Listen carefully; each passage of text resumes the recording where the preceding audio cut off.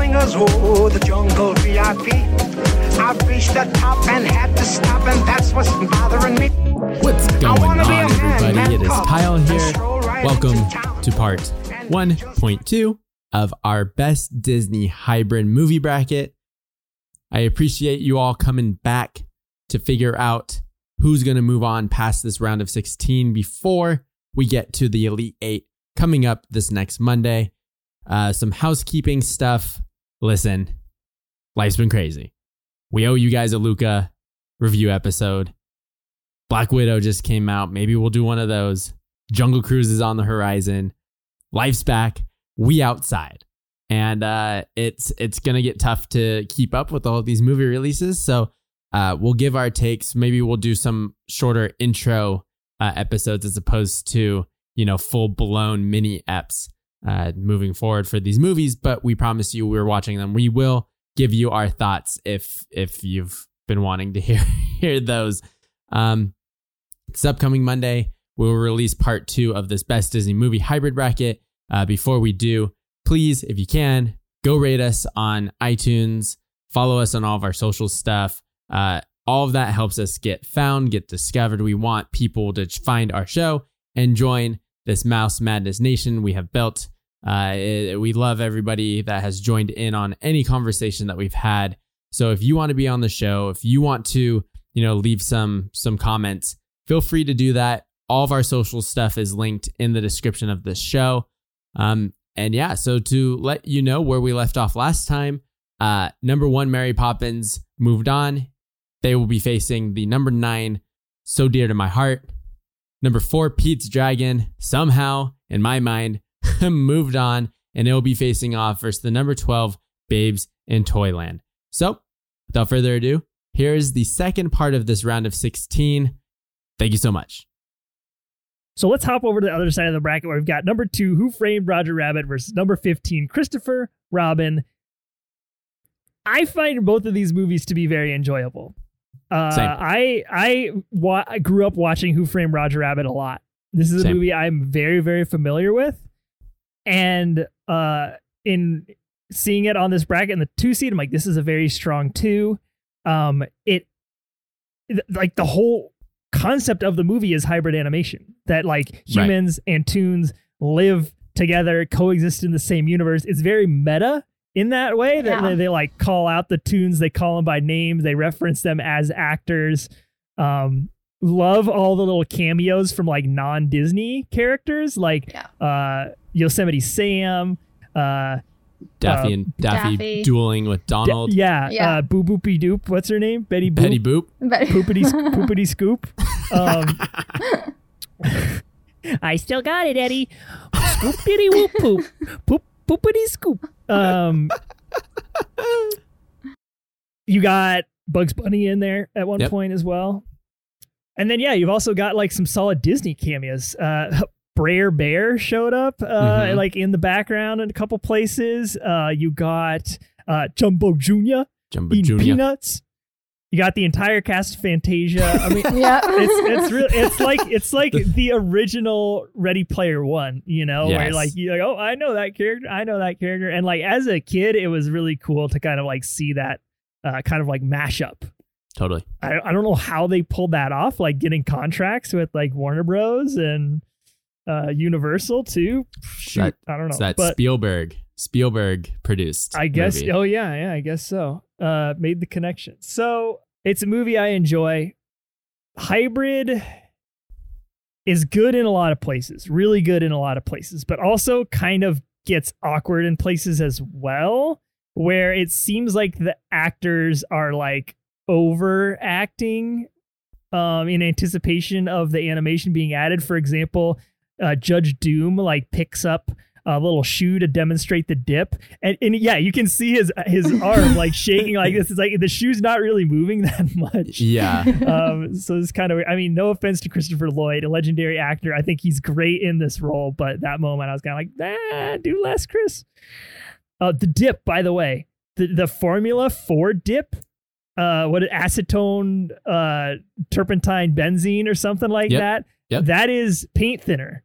That is like the chemical formula of paint thinner. That's funny. Which makes sense, right? Because they're like ink and paint drawings. Yep. But what I don't get is how, like in the finale of the movie, when there's that giant tank of paint thinner getting sprayed around the warehouse, they're like completely like sober and they're not like high out of their minds from inhaling toxic. Yeah. That's so real. Wow. Disney was fine with drunken, wasted characters, but just not high characters, obviously. Right. I love Turnt Boy Roger drinking the shot in Arcade Maroon's office. I love drunk Eddie Valiant as well. Like they do his alcoholism very, very good. They give him like a little physical kind of like tick. Yeah. When he wants a drink, he kind of like feels his face. I really like Eddie Valiant as a hero.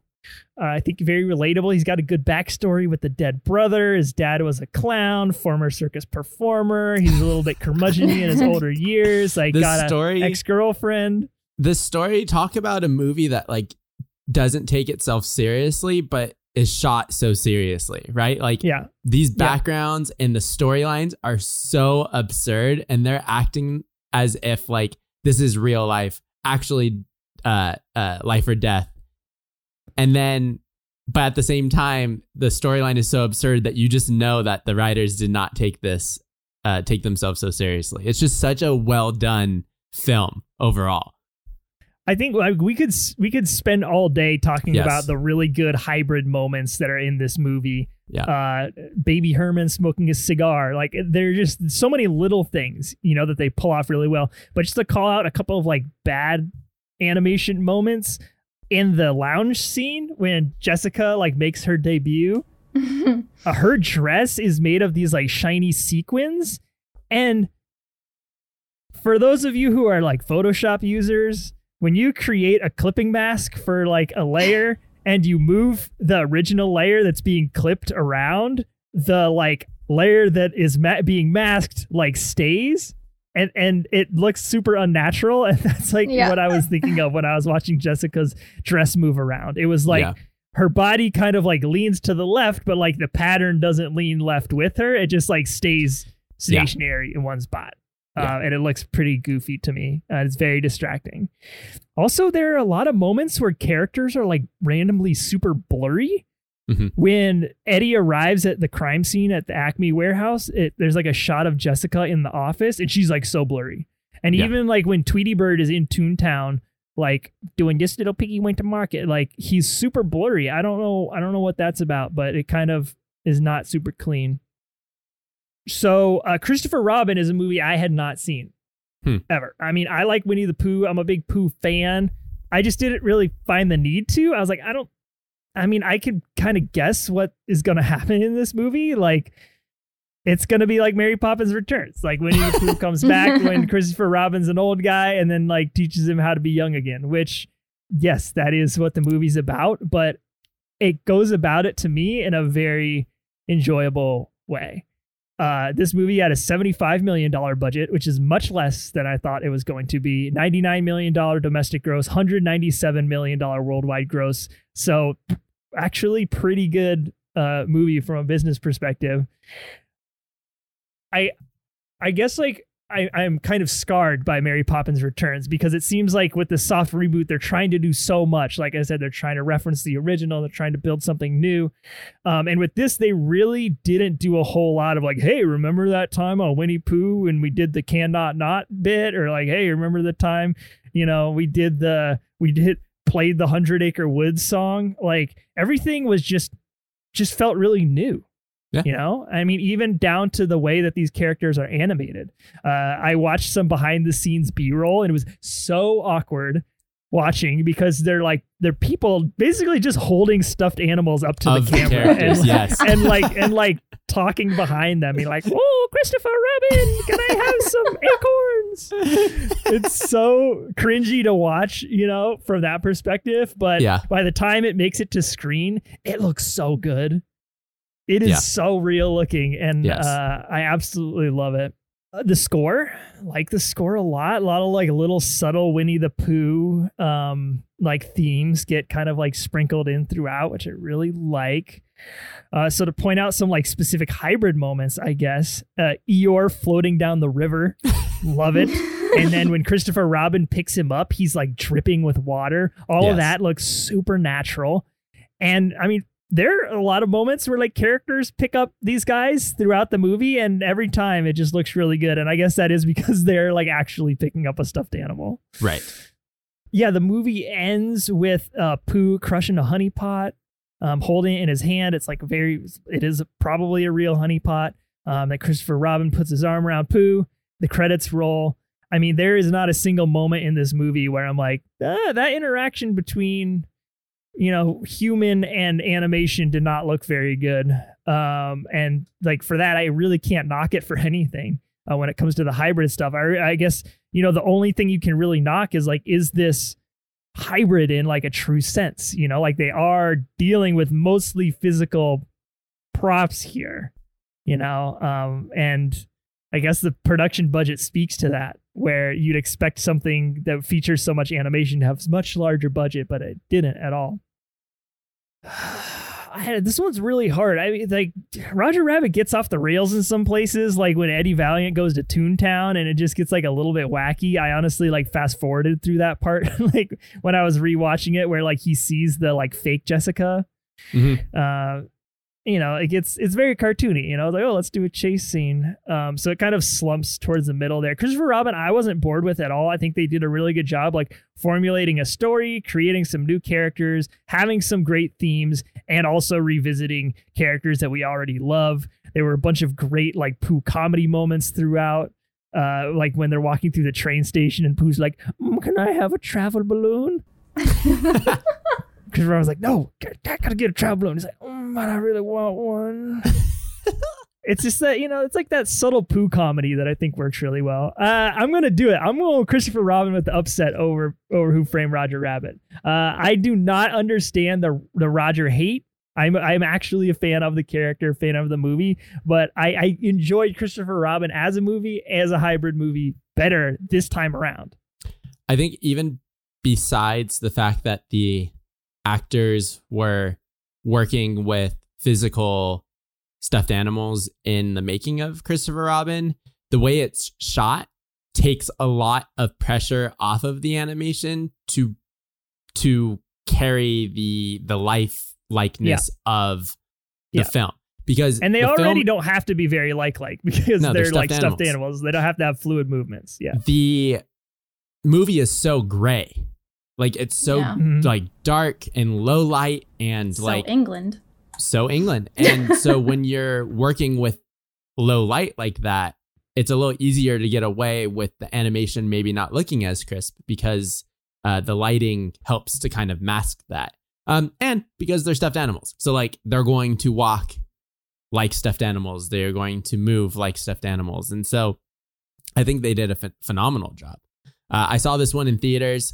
And I remember just really, really liking it. It's a very warm movie. It's one of those I need something to put on that I don't need a ton of mental investment in, but that will make me feel good at the end. And this is one of those films. I think that Ewan McGregor does a fantastic job as Christopher Robin. I think that the storyline is simple. I think that the going back and forth between the 100 Acre Woods and London is super fun. And the way that the stuffed animals interact with the world, like when they get launched in the street and land on the windshield of Christopher Robin's car, it looks like stuffed animals got thrown out of a vehicle, although they wouldn't stick. They would pop off and bounce onto the floor. But for this movie, it looked fun and it was good.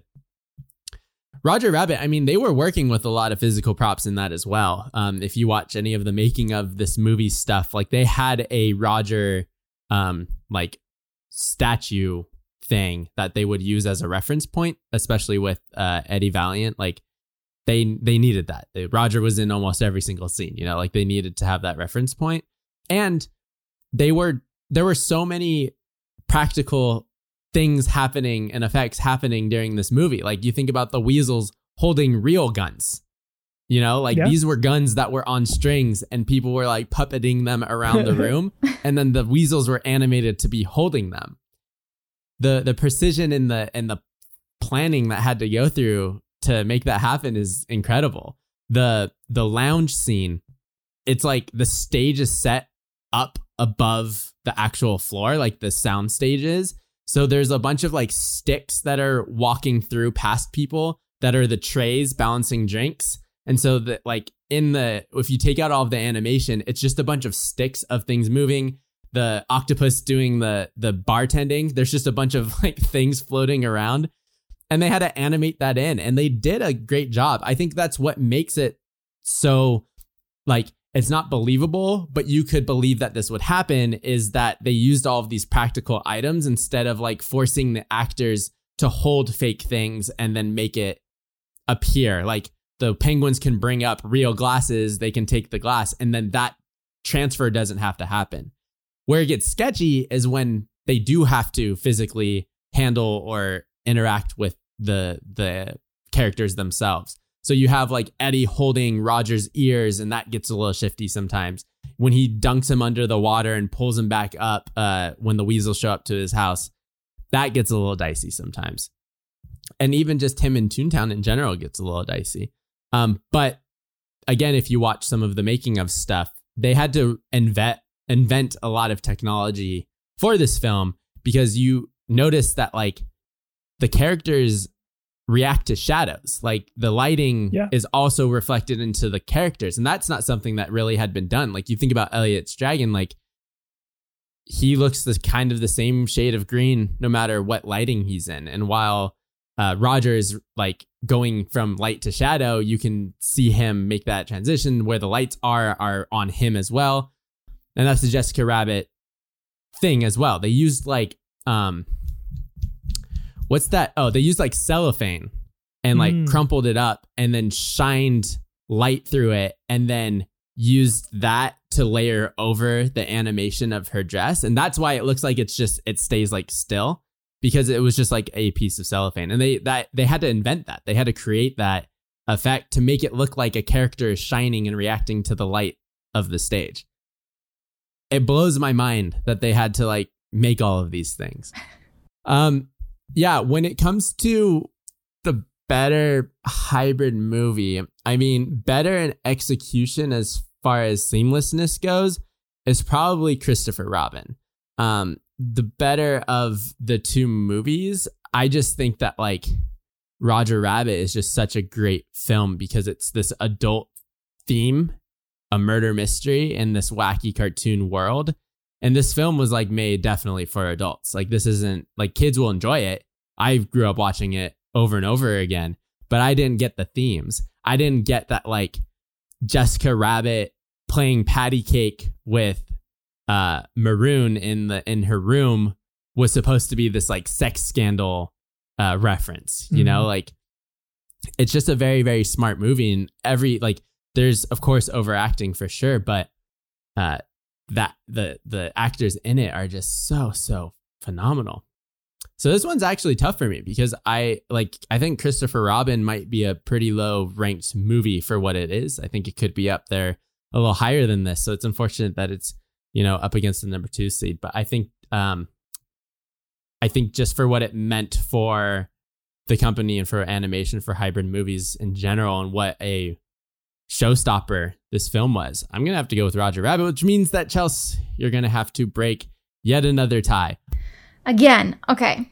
So I had a lot of thoughts written down for Who Framed Roger Rabbit because I hadn't seen this one before, and I loved it. Like, I thought, especially in terms of like the hybrid like reality versus, or live action versus animation, it did a really, really wonderful job depicting the two.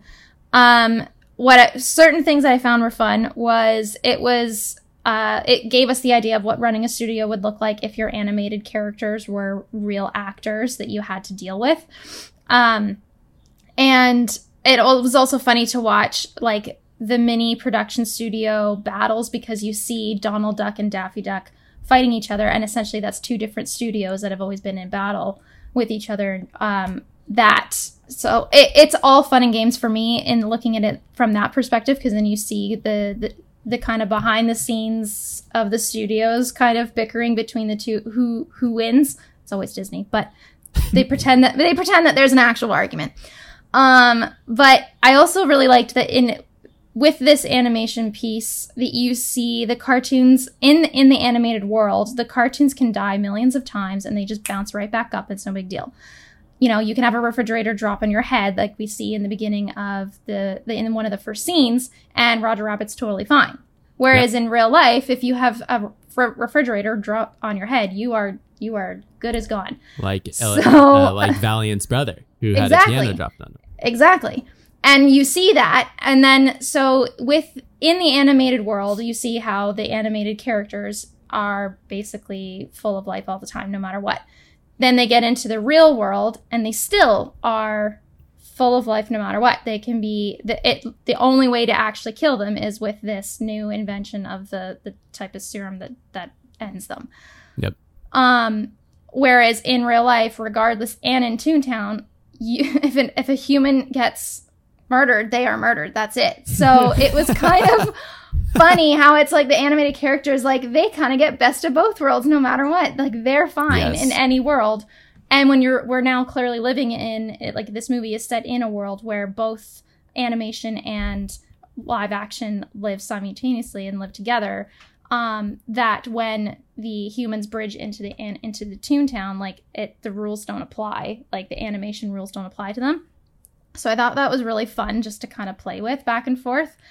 And what was also cool is that in the first few scenes, when they pan back to the studio and you do see, you know, the Fantasia characters and you see all of the different, to me it was kind of like, and this was one of the last movies that I watched, that I was like, this is kind of like a good wholesome packaging up this Mouse Madness, is because it showcased almost like characters from every single film that we watched for this bracket. Yeah. So it was very wholesome for me, which was great. And then also it was funny because you're watching the whole time and I'm like, yeah, this is not for kids. Like this is some suggestive content. Yeah. And I mean, and there's always those like Disney Family Channel TV shows where you look back now and you're like, wow, it went over my head as a kid, but wow, like that's incredible. But like, I don't even know how you get past like the alcoholism and the violence and the foul language. And And like, I mean, they said hell, and I was like, oh my God, they said hell in the kids movie. And then I'm like, wait, because this is clearly not a kids movie as it like progresses. And then especially with the whole sex scandal thing. And although I did find it funny the way that they played that one off, they're playing patty cakes. So that was very good. But all of that being said, I really wanted to get all those thoughts out because Christopher Robin really hits it. So there's recency bias, which is definitely playing into factor here.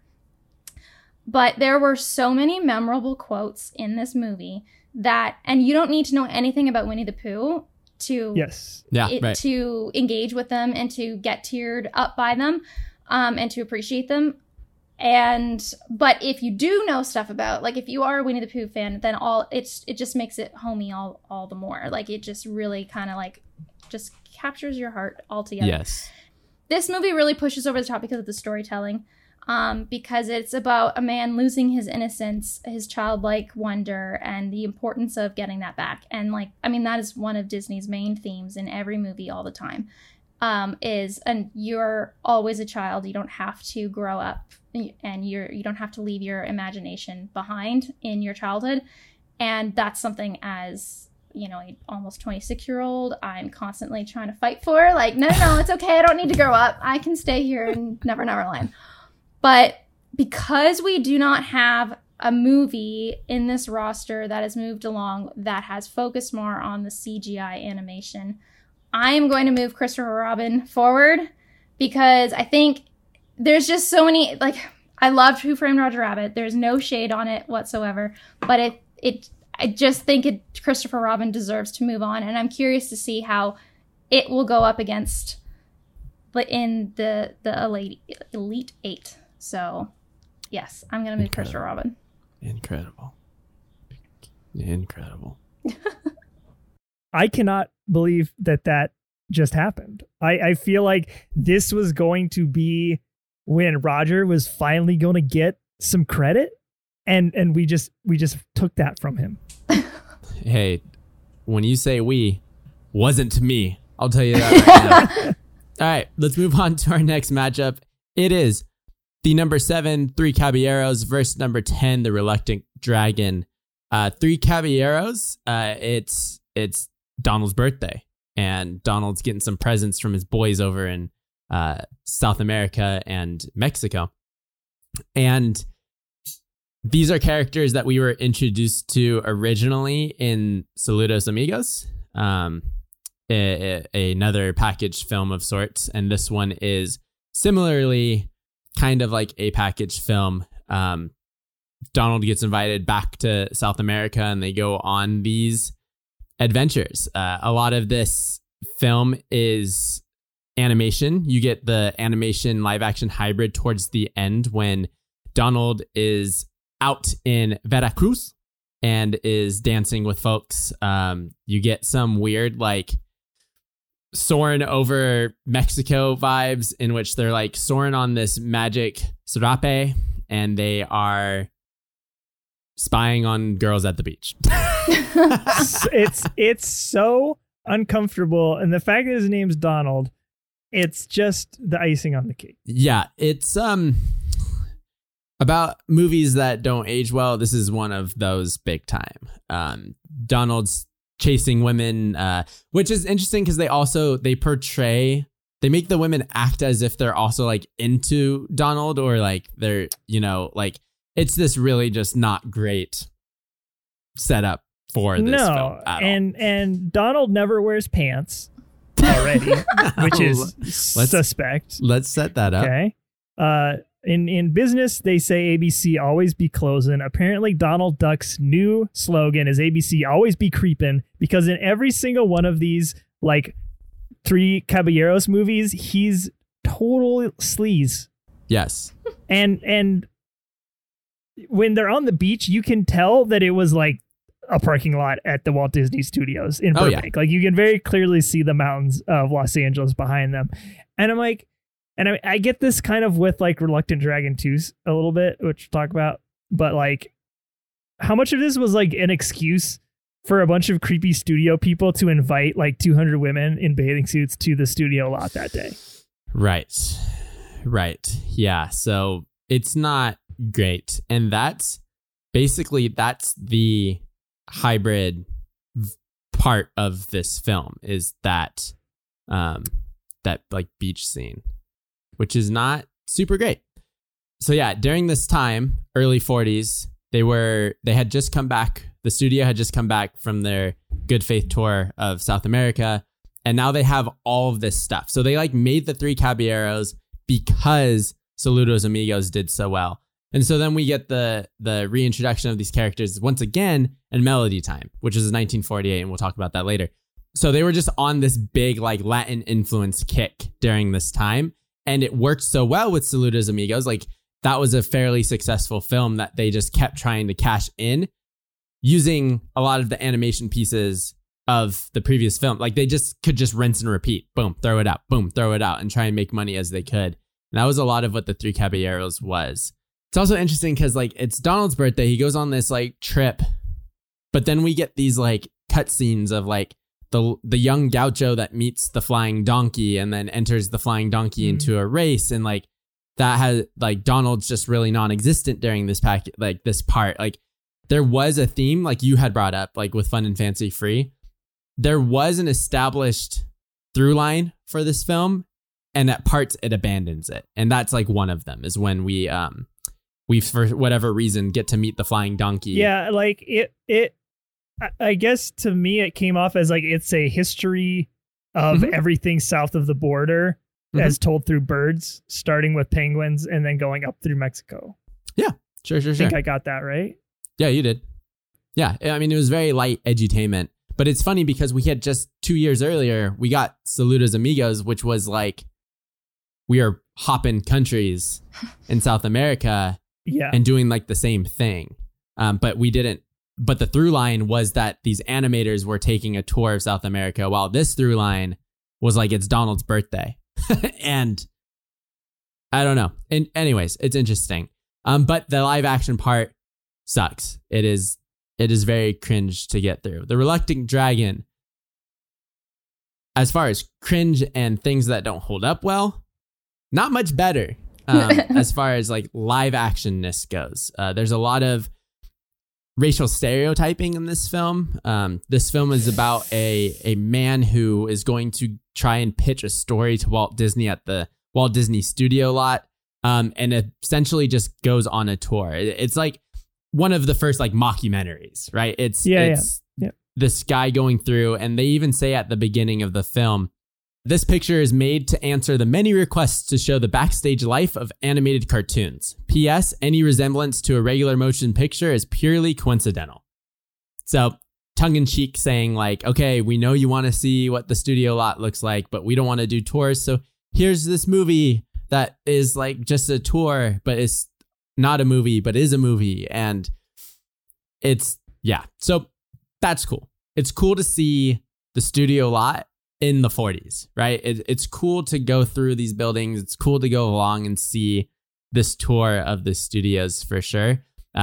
He goes through like a production meeting. He goes through a storyboard meeting. He goes through reference drawing. He goes through a sound stage in which they're recording a score. He goes through the sound effects being layered onto a cartoon. Like, it's cool to see the animation process in the 40s, at least how Disney wants us to see it through this.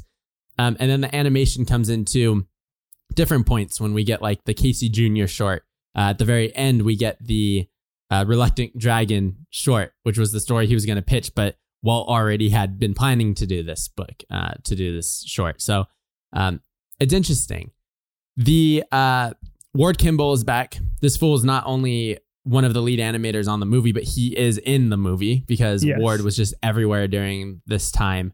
And then Fred Moore, who's another one, another animator, he was featured in the How to Ride a Horse sequence when he shows Benchley that short. And then Norm Ferguson, who's another animator, is the one that's drawing Pluto and doing then the reference. I think I ID'd Ken Anderson drawing the elephant at the beginning, and I think Ollie Johnson drawing Baby Weems.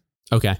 Problematic. They have an Asian lady drawing Dumbo as like an Asian elephant with like a rice paddy hat. And the animator that's like leading Benchley through uses like a very derogatory term to like reference her and the drawing. And it's just like, uh-oh. And to like all of these with any sort of cultural outdated references or just straight up racist references, Disney puts the disclaimer at the beginning of the film. I'm not excusing them. I'm just saying that they're not just throwing this out. They're not saying like, oh, well, we didn't know. Like, they know, and they acknowledge it at the beginning of the films. And then halfway through, this thing turns into color because he's in the Technicolor room, and we get a very, very long sequence of them mixing paints. I was into that. Colors. I actually really enjoyed that part. That like might be my favorite part of the movie when they're like mixing the paints. It was like very satisfying. Yeah, I was gonna say the woman in the gas mask like picks up a paint and is like, I'm like, that is an instant meme right there. Like that is so funny, like, and so extra. Honestly, It reminded me of the Willy Wonka opening credits where they're like making the candy, the chocolate, the original Willy Wonka, and it's like somehow it's like paint mixing is just very satisfying. Yeah. So in these two films, The Three Caballeros, only thing I like out of that movie is the song The Three Caballeros. Very catchy. Love singing that. But the live action hybridness of it is, it hurts. It's so hard to watch. So just because of that, the Reluctant Dragon's going to move on just based on default. Yeah. You didn't mention the Kindeen song, which is about like Donald's trying to eat some cookies and like some lady is selling cookies. It's a little bit, it's kind of like the first hybrid moment in Three Caballeros. Oh, yes. And it's kind of fun at first. You're like, oh, like Donald's dancing along with these other people. But of course, he's being like really creepy to her. And like his heart is beating out of his chest and he's drooling and all that stuff. But there's a moment when they start doing some fun choreo and it's like some fun instruments and stuff, like the real people. This guy like takes what looks like a pencil and is like playing it up against his mouth. Yes. And it is so weird looking. And I'm pretty sure I invented this instrument in the classroom when I was in like elementary school. Rattling his teeth with a pencil. So bizarre. But I mean, I agree. Everything. Donald's super creepy. This movie is super creepy. Don't like it. Reluctant Dragon, also creepy. I did want to like call out that Walt Disney himself appears towards the end of the movie while they're like about to screen the Reluctant Dragon. And I don't know about you two, maybe this is a question for both of you, but like when I think about Walt Disney, if you're like, close your eyes and picture Walt Disney, he is in his later years. I mean, you know, not too far off. He's like in his later years and he's doing the World of Disney and like explaining Epcot or like explaining the World's Fair attractions. You know, he's like Imagineer Walt talking about his visions for the future, and he's kind of old and grizzled looking. Is that accurate to you two as well? It's always shocking seeing young Walt. I'll tell you that. Yeah, no, I mean, even for me too, like my first thought is the clip when he's introducing Disneyland. Like, this is Disneyland. Welcome to. And so that's probably what I picture first. And then, seeing young Walt. And even afterwards, I was curious. So I was just going on Google and looking him up. And I'm like, oh, wow. Like, I think of him more on his older stages than his younger stages. Yeah, I mean, what people called him, like Grandpa Walt or like Papa Walt or something. Uncle Walt. Was Uncle Walt. Yeah, he was known to have that nickname because he was really kind of looked up to, and he kind of had this like wisdom that was emanating from him. But in Reluctant Dragon, you don't really see a lot of him, but you see Benchley sit down next to him, and Walt is like, "Oh, hey, how's it going?" And he puts his foot. His right foot goes up on the chair. And like, you know, when someone sits like that in a chair, that they are a very certain type of person. It's usually someone who is a creative type and like who does not like to be indoors, does not like to be sitting down, does not like to be in meetings. And that was just fascinating to kind of see that eccentric creative side of Walt from his younger years come out just in that little moment. Totally. So I appreciate that. I don't have a whole lot to say else about the Reluctant Dragon. Like, the Reluctant Dragon sequence itself is kind of like, meh. I felt it was a bit annoying, particularly like in the voice acting for the Reluctant Dragon character. Totally. All in all, I do think Reluctant Dragon is a more enjoyable, rewarding watch than the Three Caballeros, because on the plus side, at least it kind of takes you through some of the aspects of the Disney studio and the animation making process, which if you've like never seen that before, it might be really cool to you to see how they use the animation cells and they paint in multiple layers and stuff like that. So I'm going with Reluctant Dragon. Chels, congratulations, you don't have to break a tie. But do you agree with that decision? 100%. And what I love so much is that you brought up not only the different idiosyncrasies without the movie, but Chris, especially the way that you noticed how Walt sat in his chair, because that is exactly what I was thinking. Like, and that's why if you like see my face in this playback where I'm like, oh my God, yes. Because when I saw him sit and the way he pulls his leg up, exactly what you just said. You see the type of personality he had and who he was, and especially if you watch the documentary Walt Before Mickey, you get a sense of really who he was as this creative person and how it was his brother that needed to do the business side of things. And if you watch the Imagineering story, it really does kind of go through how Roy had to like tame the creative side of Walt, because Walt was like, we're just doing everything and I'm gonna take my imagination and throw it out into the world. And Roy had to be like, well, but there's a business here we need to think about. And so just in that little like 2-second bit in the film, you can see that from Walt. And it was also just really magical to see a film and you're like, oh my God, there he is. Yeah.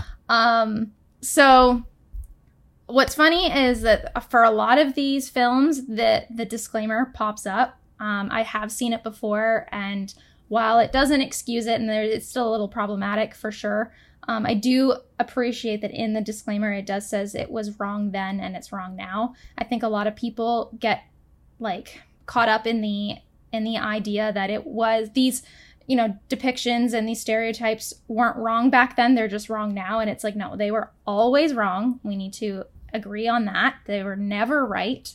They were just accepted and they shouldn't have ever been accepted. So I do appreciate Disney saying that and not kind of cowering and hiding behind the fact that oh, it was accepted back then, so it was fine. It's just not fine now. So that's just my little tidbit, because we will see that those disclaimers come up in a few of the other films that are coming up in the brackets. But Reluctant Dragon, when I read the little piece, like the little synopsis of what it was, I was like, I need to fully just engage in this movie, because I am a huge animation documentary junkie. I've seen every documentary there is on Disney Plus for animation. I've watched the Into the Unknown Frozen documentary three times, because it's just so good, and every single time I learn something new. And so I was so excited to see this. And I thought that the hybrid aspects of it were well done for the type of like documentary, mockumentary, I think is what you called it, Kyle, that I thought it was well done. And I loved the paint scene. I loved seeing the different departments within animation, especially because you learn a little bit more about it and how each department made fun of the main character a lot, which was cool. And then, of course, you see how the storytelling, we don't get to see the story of the Reluctant Dragon until the very end. But realistically, we were watching the Reluctant Dragon throughout the entire film because he represented the character. Yeah. So in terms of storytelling, in terms of everything else, it just hits so much better. So that one for sure was moving on regardless. All right, on to the next matchup. It's number 3 Enchanted versus 14 Fantasia. I will make this really quick for us. Fantasia, great movie. I consider this an animated movie though. Like there's some like interspersed footage of the conductor guy like describing the piece that is about to be performed, which I really appreciate. And I like that he sets the stage for each little kind of like portion. But I mean, that's about it for me, unless I'm missing something. Like you're not. You can't not love little baby flying unicorns. You can't not love the iconic dancing ostriches and dancing hippos and dancing alligators and stuff. And of course the Chernobog and the Night on Bald Mountain sequence, timeless. But if we're talking about hybrid animation, Enchanted, definitely the better option, with some really great animation in the intro kind of bit when they're in Andalasia still. It feels Disney, but also like there's just a little like lighting maybe and shadowing that's added that makes it just seems slightly up-leveled almost. Yeah. Obviously, Giselle and the other characters make it into New York City, and comedy ensues. There's a little chipmunk that is kind of like the hybrid thread that is present throughout Enchanted, that kind of represents the hybrid nature. And he is a main character, and he is featured a lot. So I think Enchanted is a very easy one for me in this round. Yep, I agree with you. We can break down Enchanted in the next episode. Chelsea, any words about Fantasia before we bump it off? Loved Fantasia, of course, and you can't miss the Sorcerer's Apprentice bit, as that lives on forever. But realistically, like the really only interaction between live action and animation was when, after that sequence, Mickey comes up and talks to the conductor, but it's within shadows. Right. Yeah. It's not even within, like, you don't even see like the full form of the animation. It's all just within like the silhouettes. So for this type, it doesn't hit. But I do loved the type of throwback that we saw with Walt's Silly Symphonies. So I liked that collaboration, but it's not enough to beat out Enchanted. Totally. Let's move into our final matchup of this round of 16. It's the number 6, Saludos Amigos, versus the number 11, Melody Time. Saludos Amigos, as I referenced before, is a film that was made and sponsored by the U.S. government. This was a film that they wanted to sweeten the relations between themselves and the South American powers, especially during World War II. And they did so by sending Walt over there because Walt was so universally loved and looked up to that he agreed. He was also in some turmoil within his own studio at the time. They were losing money. He was kind of losing his creative spark. And so this was a way for him to get out of the studio and try and reinvigorate himself and his creativity, which he does multiple times throughout his tenure as head of the Walt Disney Animation Studios, because there are some rocky roads throughout his entire life. So he takes all of his favorite animators. We get Mary Blair. We get Ward Kimball. We get, I believe, Ollie Johnson, but I could be wrong. And their families, and they all go to South America. And Saludos Amigos is the coverage of their trip, done so by showing us some live action of the animators visiting these countries, and then followed up by or integrated with some sort of animated short.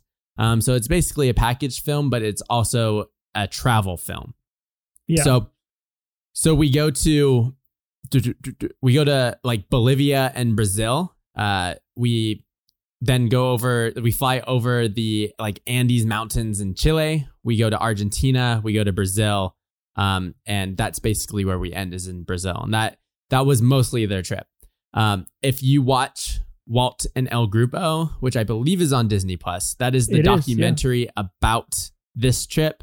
And it's very good. It's very interesting to see their trip from that perspective, as opposed to their trip from this hybrid perspective.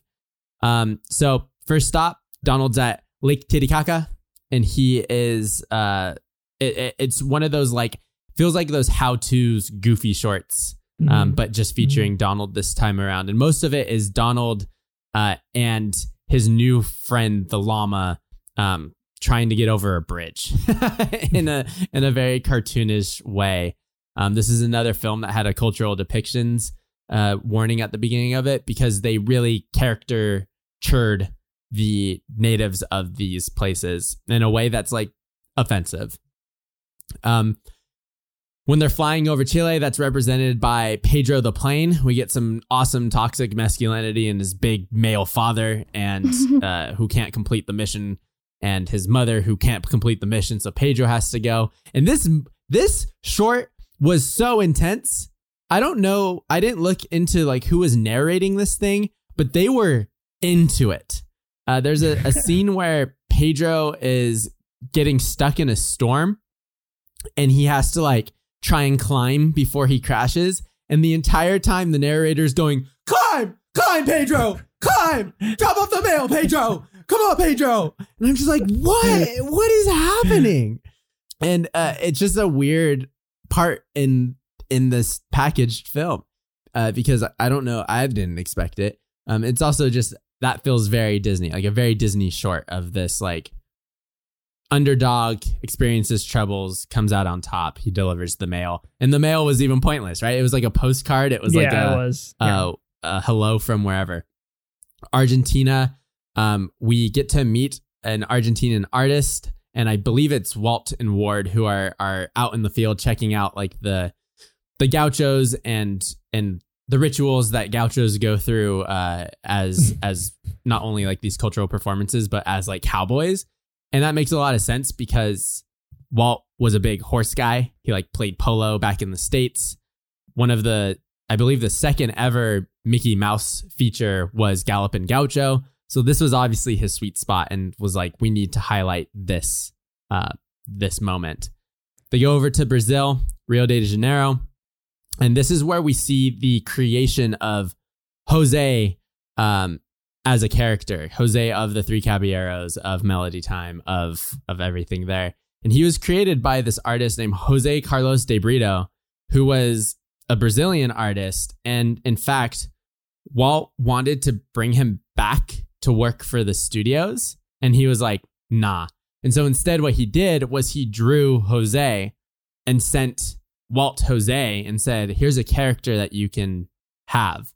Now, this is all written from the Disney perspective. So whether or not, I almost think that Jose drew Parrot Jose as a thank you for coming to visit. And Walt's like, oh, I'm going to steal that. Oh, that parrot, that parrot is mine.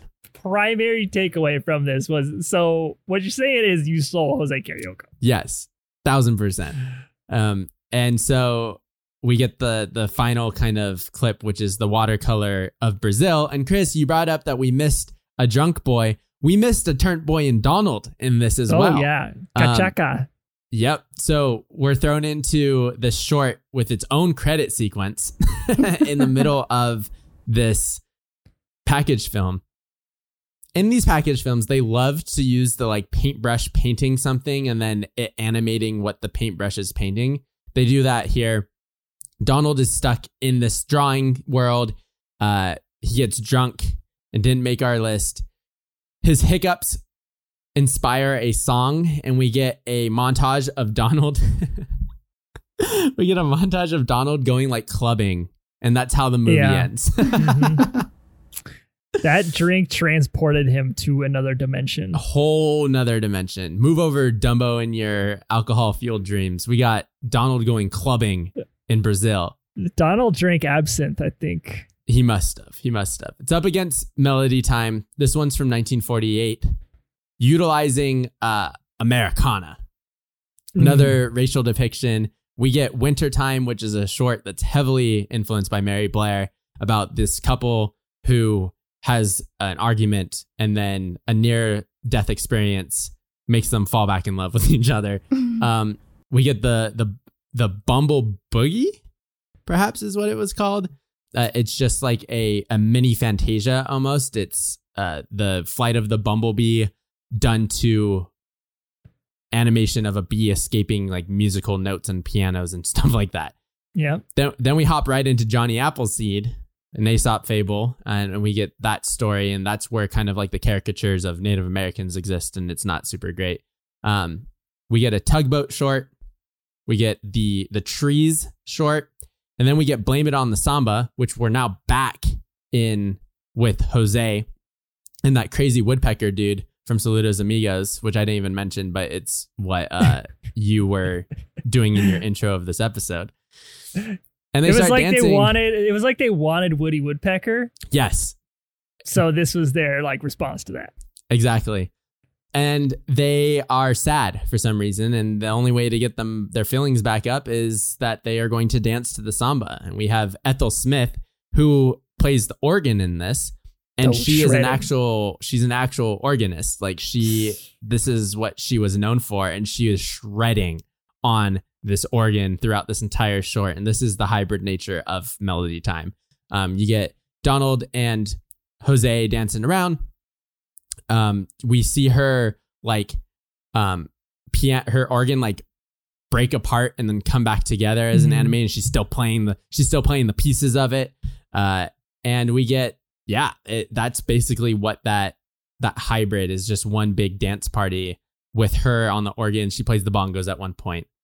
The film wraps up with Pecos Bill, which is actually another animated and live action hybrid, where you have Roy Rogers and the Sons of the Pioneers, who are his like backup singers, sitting down with our duo, Bobby and Luana, and they're telling the story of Pecos Bill, which is like the most like, it's like Pecos Bill is like the Greek god of Texas, basically, and he made the landscape of Texas in very different ways, roping a storm and dumping it into a desert, which created the Gulf of Mexico, stopping robbers and yeeting them so hard that their teeth went into the mountains, and that's why there's gold in the hills.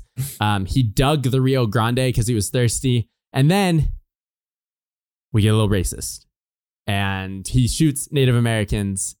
And as they run away, their war paint paints the landscape, and that's why the mountains are called like the painted hills or painted mountains. It's awful. It's bad. It is not good. Yeah. that is, oh man, I hated that.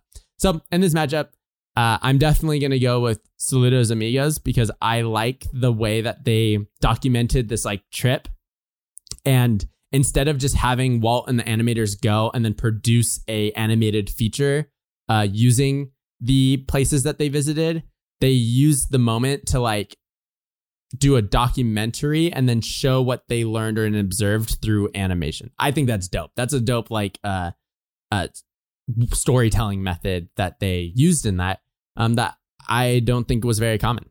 So I'm definitely going to go with Saludos Amigos. I am agreeing with you. Absolutely. A couple of things about Melody Time I do want to point out. Johnny Appleseed, The Lord is Good to Me. So I want to break this down here, like not completely, but sometimes when we're doing these, like revisiting old things, like our memories will just like come back to us, and like things that we had just erased from our brains get inserted back again. Yep. And when I was watching this Johnny Appleseed segment, I had a vision in my brain of a pin that said "The Lord is Good to Me" and had Johnny Appleseed on it. And I Googled Disney "The Lord is Good to Me" Johnny Appleseed, and the top hit was the pin that I was thinking of in my head.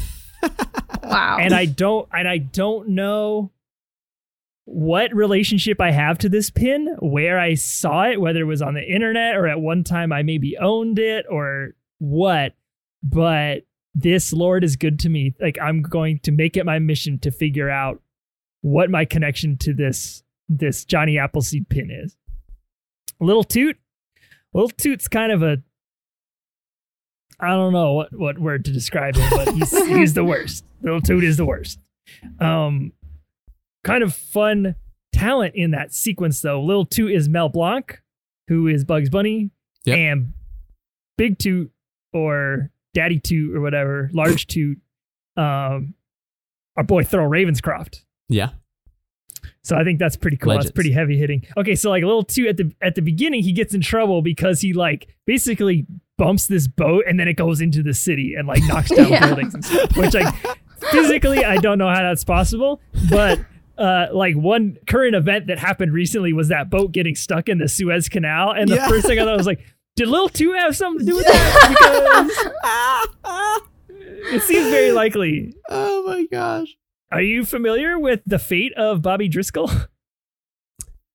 Didn't he become like an alcoholic and just kind of ran himself out of Hollywood? He became, yes, alcoholic, drug addict, recovered, but Hollywood did not want him back. So he moved to New York City to try to make it on the stage, started running with Andy Warhol. Oh. Interesting. Then got re-addicted to drugs, became a homeless person, and was found dead in an East Village apartment that was about 2 blocks away from where I used to live. Whoa. In the East Village. Whoa. Pretty sad. Yeah. But crazy that I was so close to that site where like he was discovered. Like that's New York. There's like history all around you. Yeah. No, I'm with you on Saludos Amigos. I like the documentary aspect of it. I think especially like this was kind of at the beginning of like the transportation, like globalization and that kind of stuff. And so that footage of South America is very authentic. Shot of like Buenos Aires town square, like super authentic, not tainted by like billboards and a bunch of like, you know, cultural appropriation. So I was very into Saludos Amigos. So that will advance for me as well. Chelsea, any thoughts on the final matchup or on any of our matchups as a whole? Like, are we doing good here? Like, are we at a good place as we move on to our next episode, next round? Well, it's funny. I mean, I think this one lasted so long because there wasn't very many where you guys both agreed and then we just had to kind of move on. It was like I was the tiebreaker, and even I, after listening to both your arguments and then considering my own argument, I was like, oh my gosh, I don't know. Totally. So with this one, I'm in agreement for sure, especially Kyle with what you said at the end of your bit where you noted on the style of storytelling. I think that totally hits, and I'm all for creative storytelling. So I agree. One thing I found with Melody Time that was funny is that it was using a lot of clips from this movie that I watch every Christmas, and it's called Disney's Sing-Along Songs, Very Merry Christmas Songs. Mm-hmm. Oh, we almost had, We almost had to watch all of those. I watch it every single time. I absolutely love it. So it was funny because like I've watched that movie, I don't know, since I was a kid, every single Christmas, and a lot of the times I didn't actually know the movies that they were featuring in those. Totally. In those songs. So it was cool to be like, oh, okay, that's where that's from. Oh, that's where that's from. So that was kind of the only connection I had to Melody Time. Cool. All right. Well, thank you so much for joining us on this adventure so far. I know we had a long episode here, but I think we had some good conversations, and I think the next episode will go a little bit more swimmingly. We got a lot of upsets here. Yeah, a ton of upsets. We have in our Elite 8 next episode, we'll start with the number 1 Mary Poppins versus the number 9 So Dear to My Heart. Down the bracket, it's the number 4 Pete's Dragon versus the number 12 Babes in Toyland. Across the brackets, the number 15 Christopher Robin versus the number 10 Reluctant Dragon. And to round out our Elite 8, it is the number 3 Enchanted versus the number 6 Saludos Amigos. Chels, thanks so much for joining us on this episode. We look forward to having you back for part 2, where you will help us crown the best Disney hybrid movie. Thanks so much, guys. All right, well, you know how to reach us. If you got something to say about hybrid movies, send us an email at mousemadnesspodcast@gmail.com. Hit us up on social media, Instagram, Twitter, Discord, Facebook, all of those linked in the description of this podcast. Till next time, folks, adios, amigos. I want to be a man cub, and stroll right into town and be just like the other men. I'm tired of walking around.